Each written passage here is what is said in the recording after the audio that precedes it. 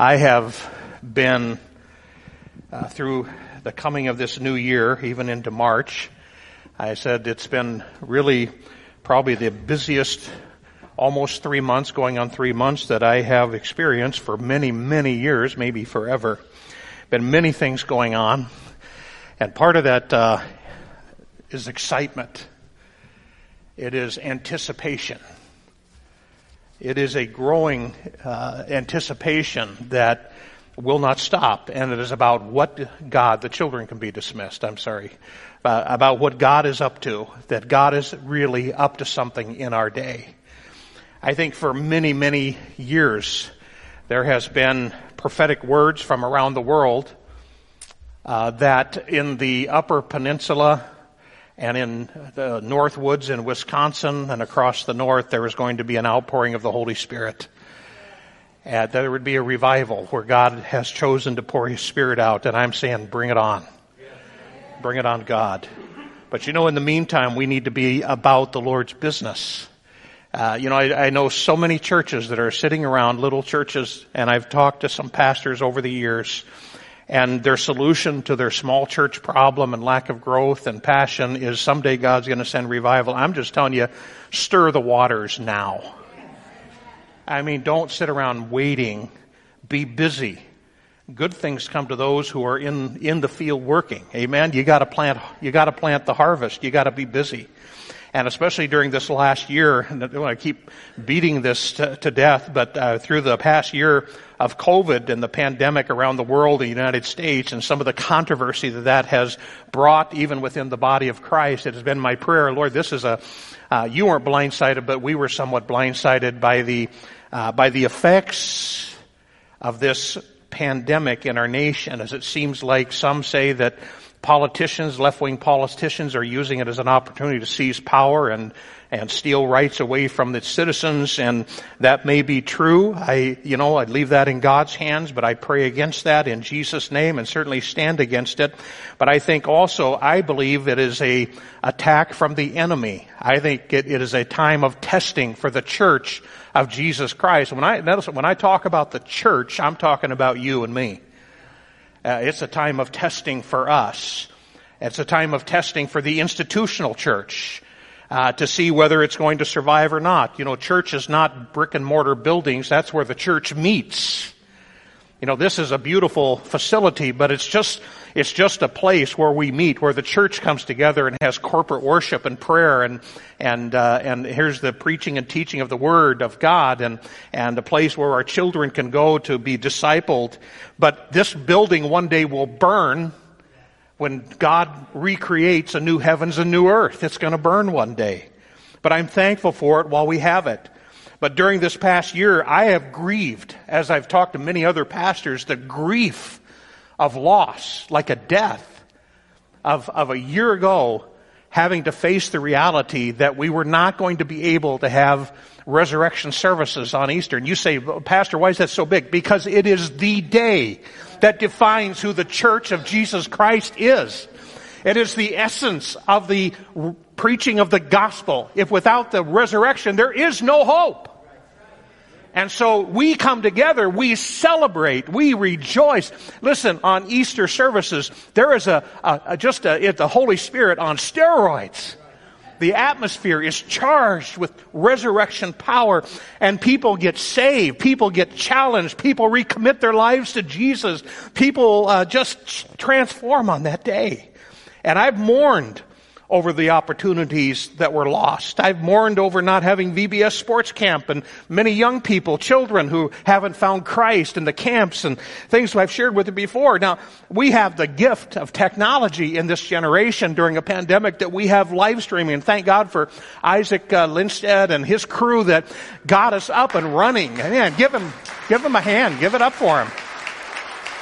Put in untold volunteer hours this last year to make things as good as we could get them. And thank God for your faithfulness in giving. The board spent tens of thousands of, I don't know how much, on equipment so that we could have the best quality we could possibly have.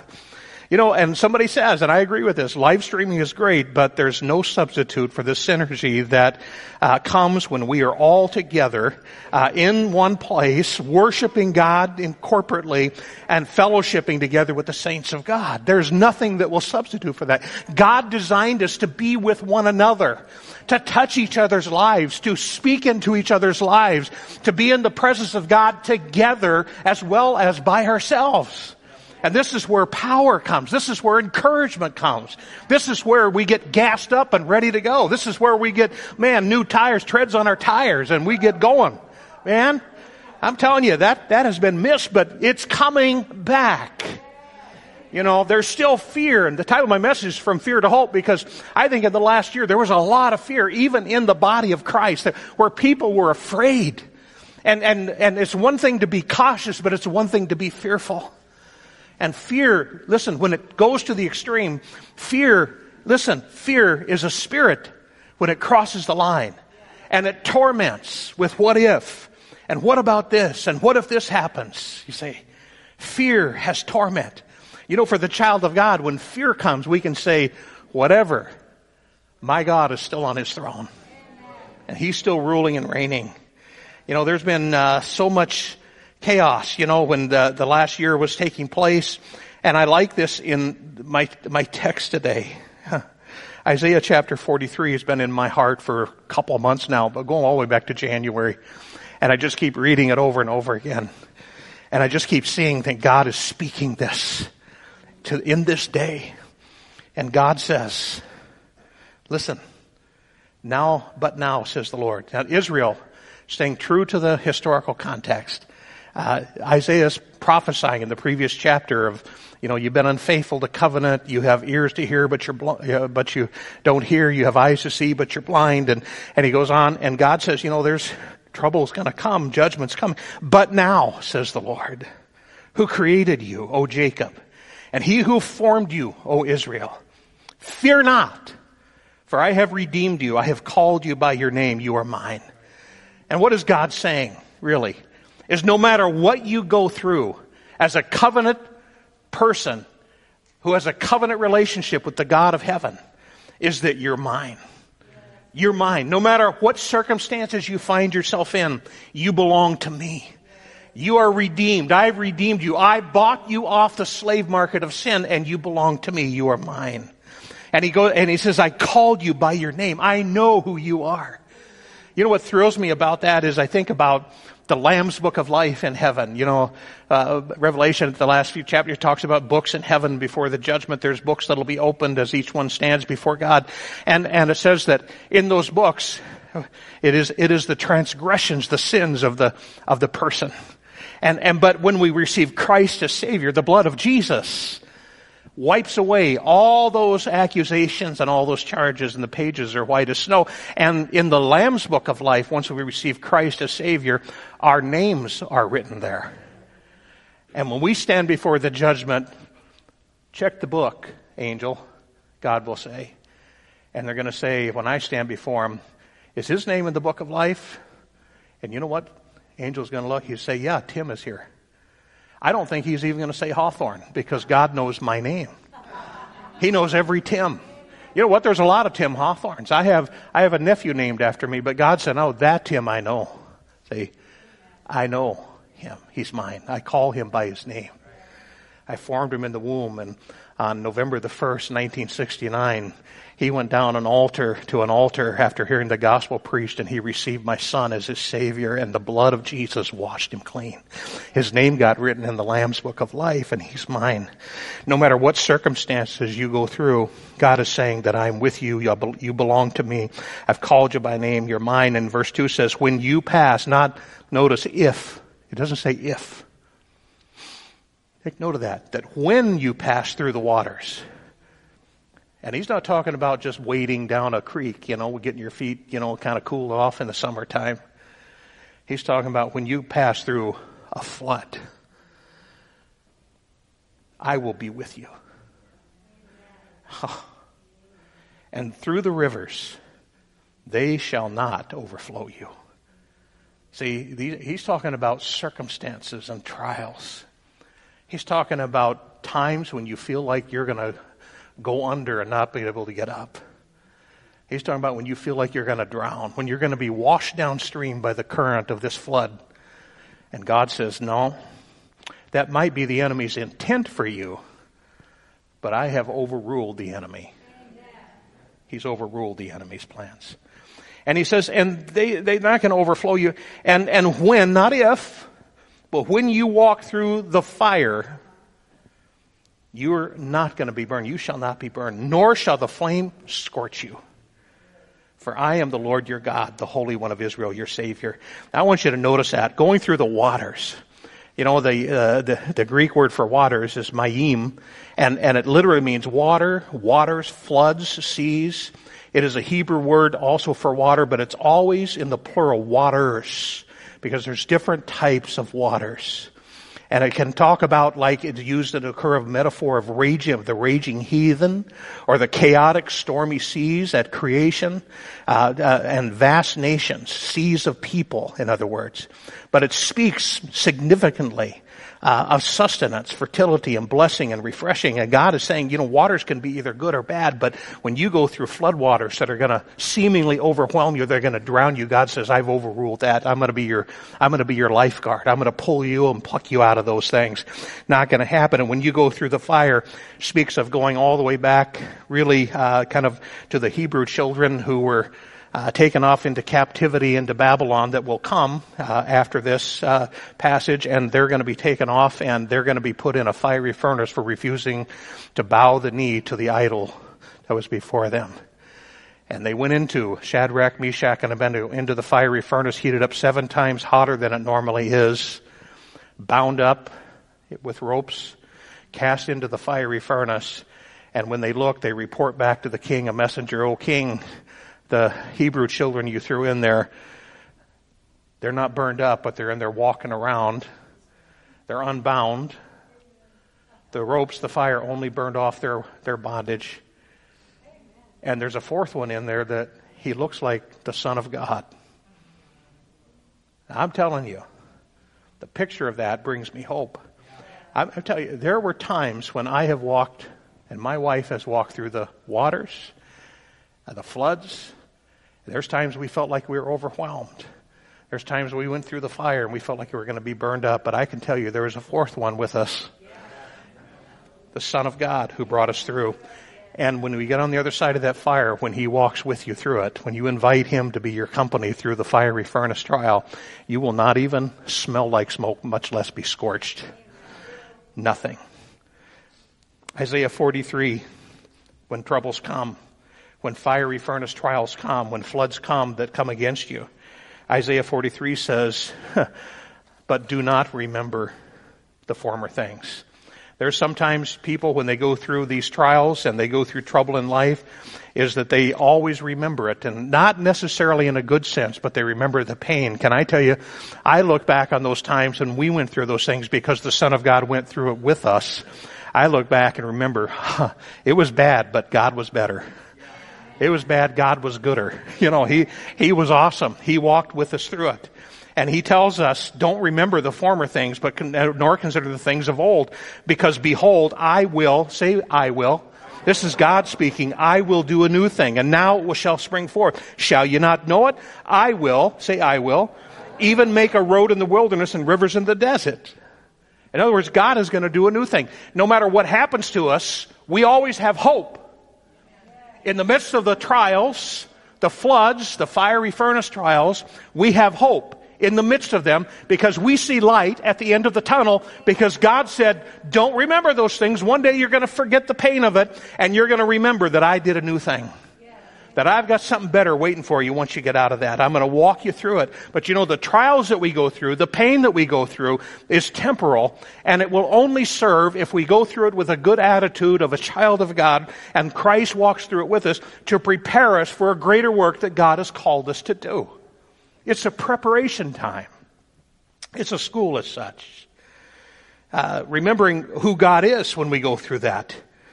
or what he has done for us has always been important in fueling us forward amidst current dilemmas and hard seasons and battles.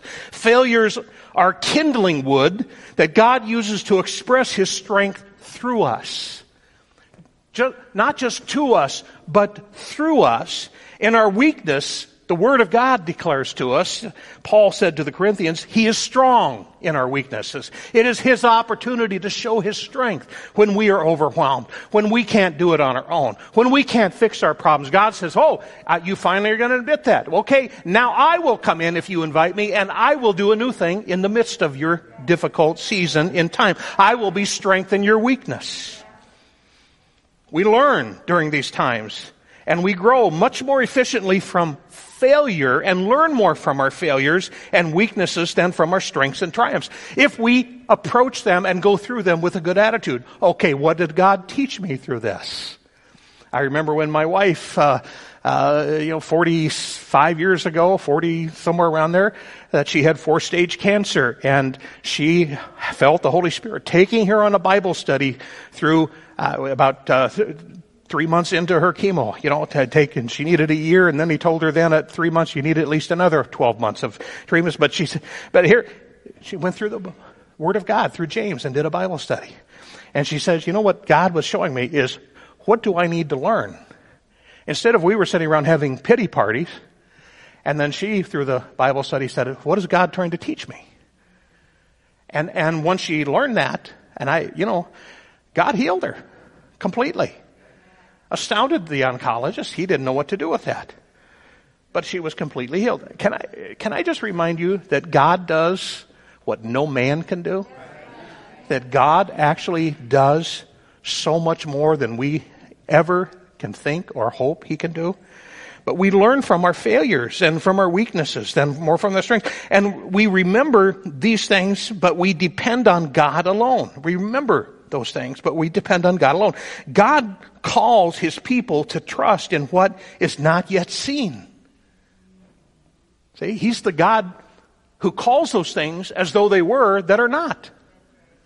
He speaks into existence out of his mouth, and it's created. He speaks it, and it happens. Stacy Pardoe is quoted as saying that though a desert is before us, he is preparing to send a river of deliverance. And we can cling to that same promise, holding on to the promises of God.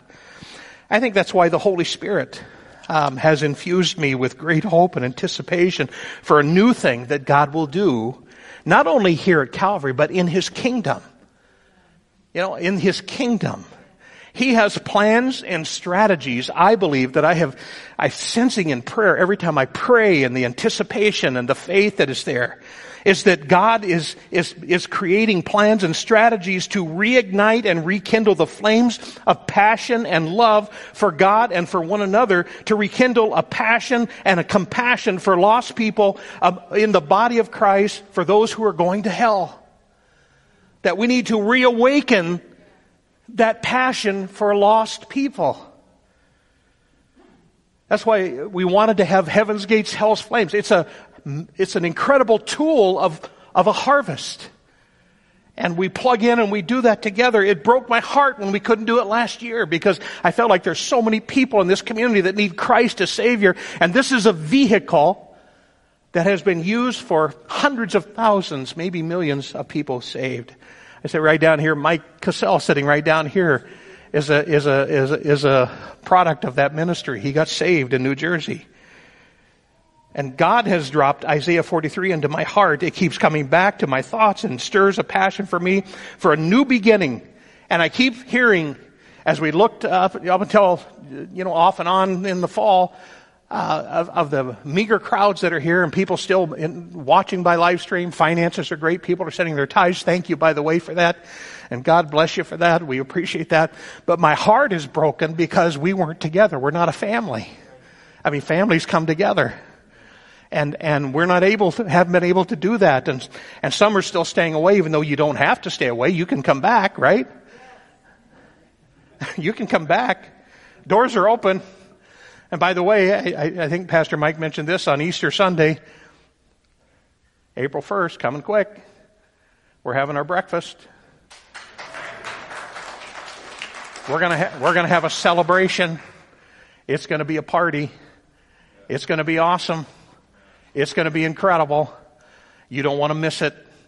I mean, God is gonna do something powerful.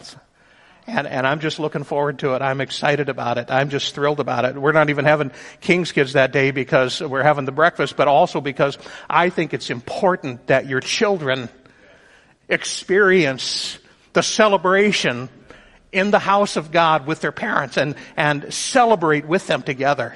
To feel the Spirit of God move in this service in an incredible way. But we have a passion for lost people. I believe that God wants to repopulate the church. That word repopulate kept coming to me in my prayers. And I thought, and God saying, not just Calvary, but churches that are sitting almost empty. That in this day, I believe the Spirit of God is saying, we get into this chapter, and we're going to talk about that, of praying, and I've been led to pray to the north, south, east, and west, according to Isaiah 43, is to bring them out, release the captives, bring them home. Bring them home. Bring them home. God has not abandoned us, and God has not abandoned you. And sometimes during this time there's fear.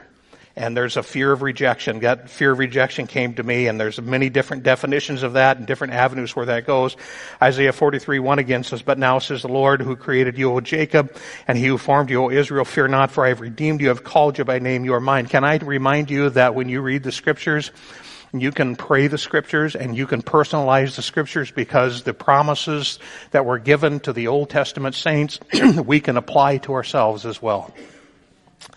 And I can say, "But now says the Lord who created you, O Tim the Hawthorne," that he who formed you, O Tim, fear not, for I have redeemed you. I have called you by your name. You are mine. I belong to him, and you do too if you trusted in Christ. Despite Israel's unbelief and apostasy in this day, in this season of time, God has never forsaken his people. When we are unfaithful, God remains faithful because he cannot deny his own, the Word of God tells us. The Jewish nation is equally relevant to the church-age believers. For we too have been created by the Lord. We are a new creation in Christ Jesus. We are the children of God. We are members of Christ's own body, and we are ambassadors of heaven to the lost and the dying. These words of comfort spoken by God to the nation in this season of time, to Israel, can equally be applied to Christians today. Do not fear, I have redeemed you. I've called you by name, you are mine.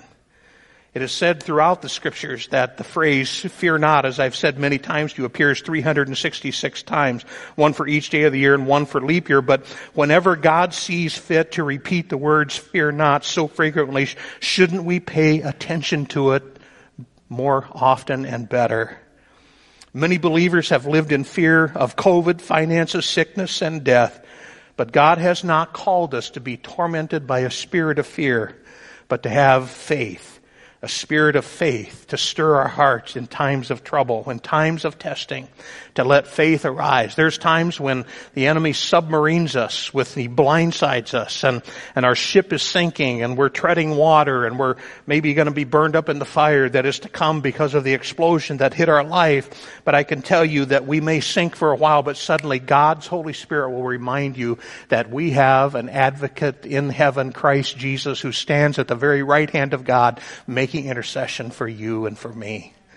That he, if we call on his name in the day of trouble, we have a life preserver, we have a life saver, we have one who comes to rescue us from the fires of affliction. The year of separation of last year and loneliness is only an opportunity for the Spirit of God to lead us into a deeper relationship. Aren't you thankful that God turns what has the enemy meant for evil into good? Romans 8:28 tells us this. And he starts out, Paul does, we know. We know. Paul's like, hey, come on, guys, we know this. This is stuff we learned in Christianity kindergarten, right? When we first learned about the Lord, we know this. We know this about God. We know it about his ways.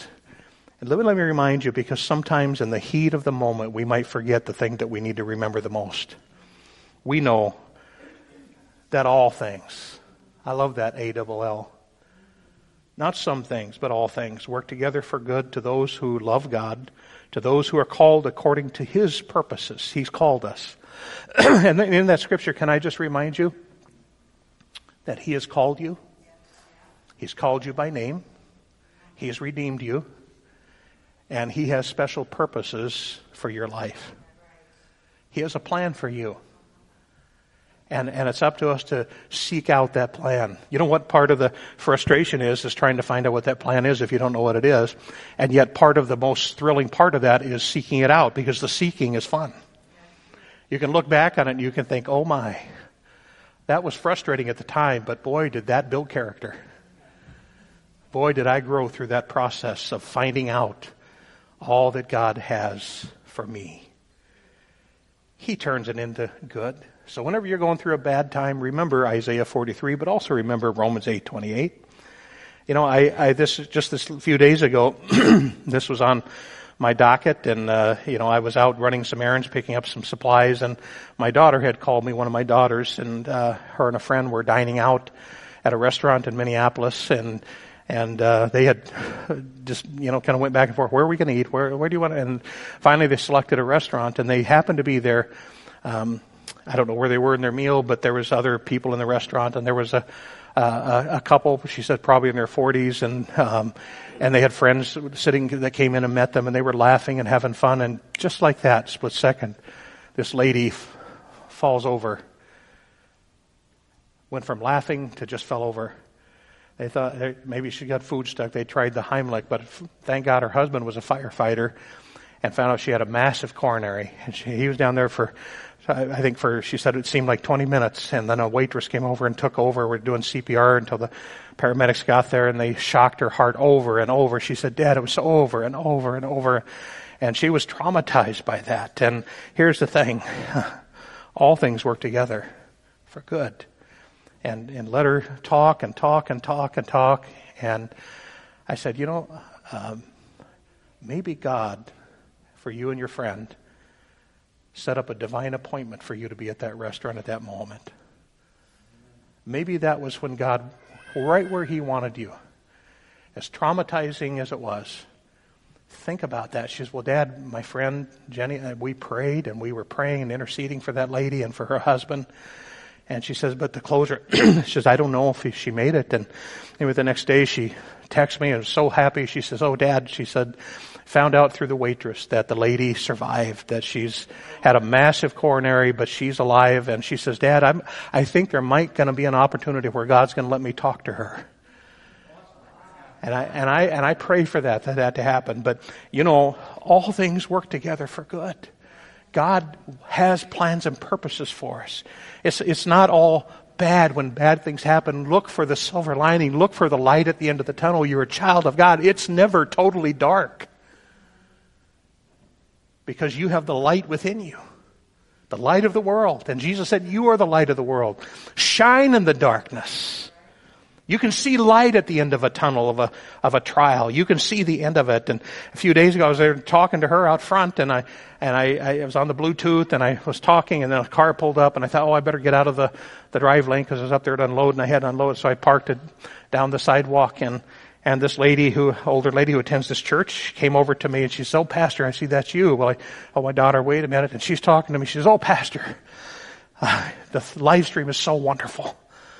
She says, I'm being real careful. She says, well, you got to be real careful and until, this is over because of my propensity to might get it at my age. And she says, and I said, well, you're not the only one. There's others too. And no, don't feel bad. She says, I love the live stream, Pastor. I just love it, but it's just not the same as being in the presence of God with the people of God. It's just not the same.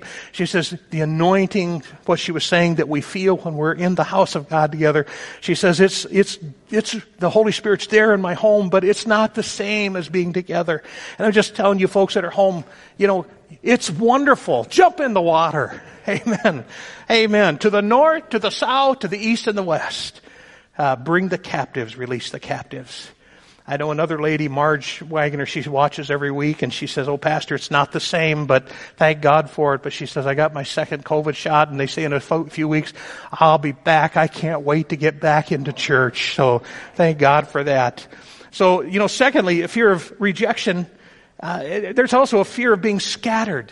We're not rejected because we're accepted. The spirit of rejection is broken by the anointing of His presence in our life. Amen. That we are His and He is ours. And there's also a fear of being scattered. The Israelites were looking for, and God had this plan because they were not obeying the terms of covenant. Babylon had not come in and conquered Judah, the southern kingdom, but Assyrians, Nineveh had come in and conquered in 722 BC, had already conquered the northern kingdom. Israel, Samaria was conquered. They were carried off into captivity. They were decimated as a nation. And Babylon was coming, and there's a fear here that they did it for them, they might do it to us. And so there's a fear of being scattered. And I know pastors who are fearful that their people have been scattered so far that they're not coming back. They're watching online, but they're not going to come back. And families can be scattered. People can scatter for various reasons, maybe out of disunity in a family or disunity in a church, but maybe backsliders as well.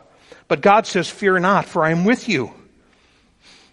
I will." Say, "I will."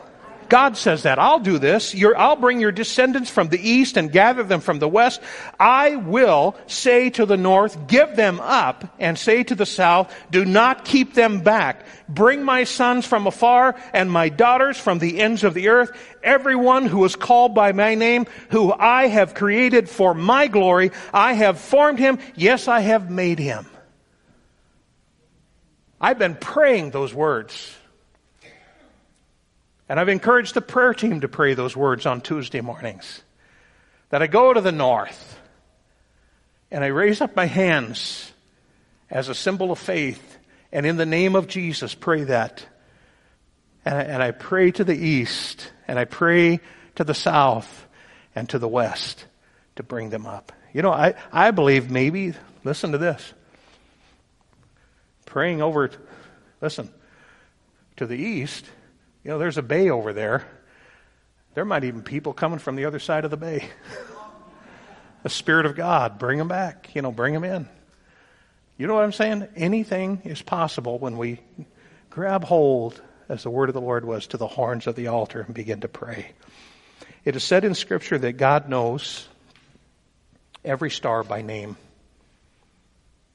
And we are the children of God, the sheep of His pasture. He has bought us with a great price. So God can rightfully declare that we are mine. In fact, Paul tells the Corinthians, "You are not your own, you've been bought with a price." Your body is the temple of the Holy Spirit. But God doesn't just know us by name, He calls us by name. He calls us by name. For He is the good shepherd of the sheep, who gave His life for his flock. He knew us before we were born. Did you know that? He knew you before you were born. And He scheduled each day of our life, a plan A for our life. God knows the number of hairs that are on your head. He collects our tears in a bottle, our prayers in bowls of incense in heaven. And He has not rejected us, nor has He forgotten where we are in the midst of our circumstances or our trials. We're not lost. He knows right where we are. In this passage, God was promising that Jerusalem would be repopulated after their scattering. There would be a restoration, not just a restoration, but on steroids.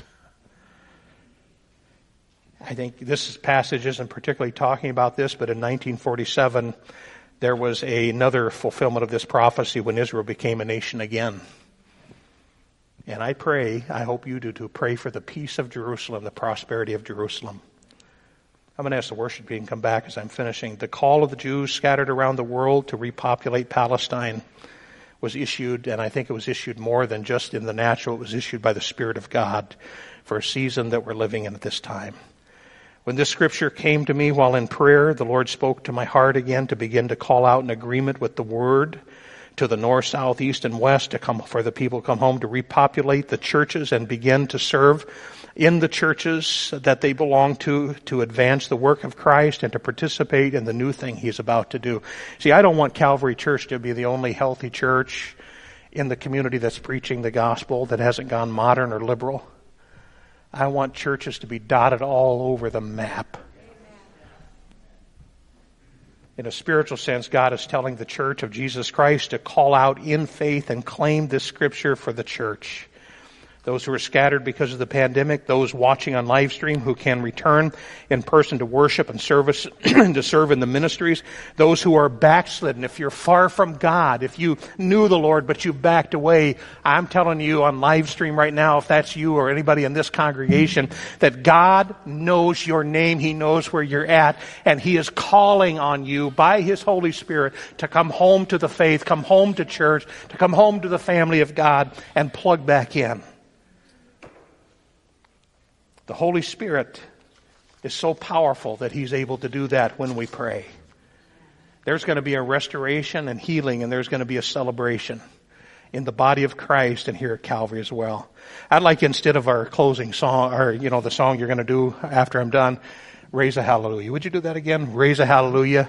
I think that's what the Spirit of the Lord is saying to us today. He's speaking through the words of that song. It's almost a prophetic word today, and I was just thinking, oh my goodness. I didn't know they were going to do that. That wasn't on the list. But how incredible is the Holy Spirit to orchestrate that. Isaiah 43:25 and 26 in closing says, I, even I, am He who blots out your transgressions for my sake, and I will remember your sins no more. Put me in remembrance, God says. Let us contend together. State your case that you may be acquitted. It's like God is saying, hey, I already made up my mind I'm going to acquit you. Just come before me and state your case. The gavel goes down. Charges dismissed. Amen. Bow your heads in prayer. Father, in Jesus' name. Lord, I preached your word that you gave to me. And now I pray for the Holy Spirit to bring it home to the hearts of the people. I pray that my meager, weak efforts, Lord God, that you would empower by your Spirit, Lord, to stir the hearts of the people of God and stir the hearts of those who are included to be the children of God, those who will come to faith and receive Christ as Savior by repenting of their sins. And God, loose your Holy Spirit now. Lord, in Jesus' name we pray. Amen.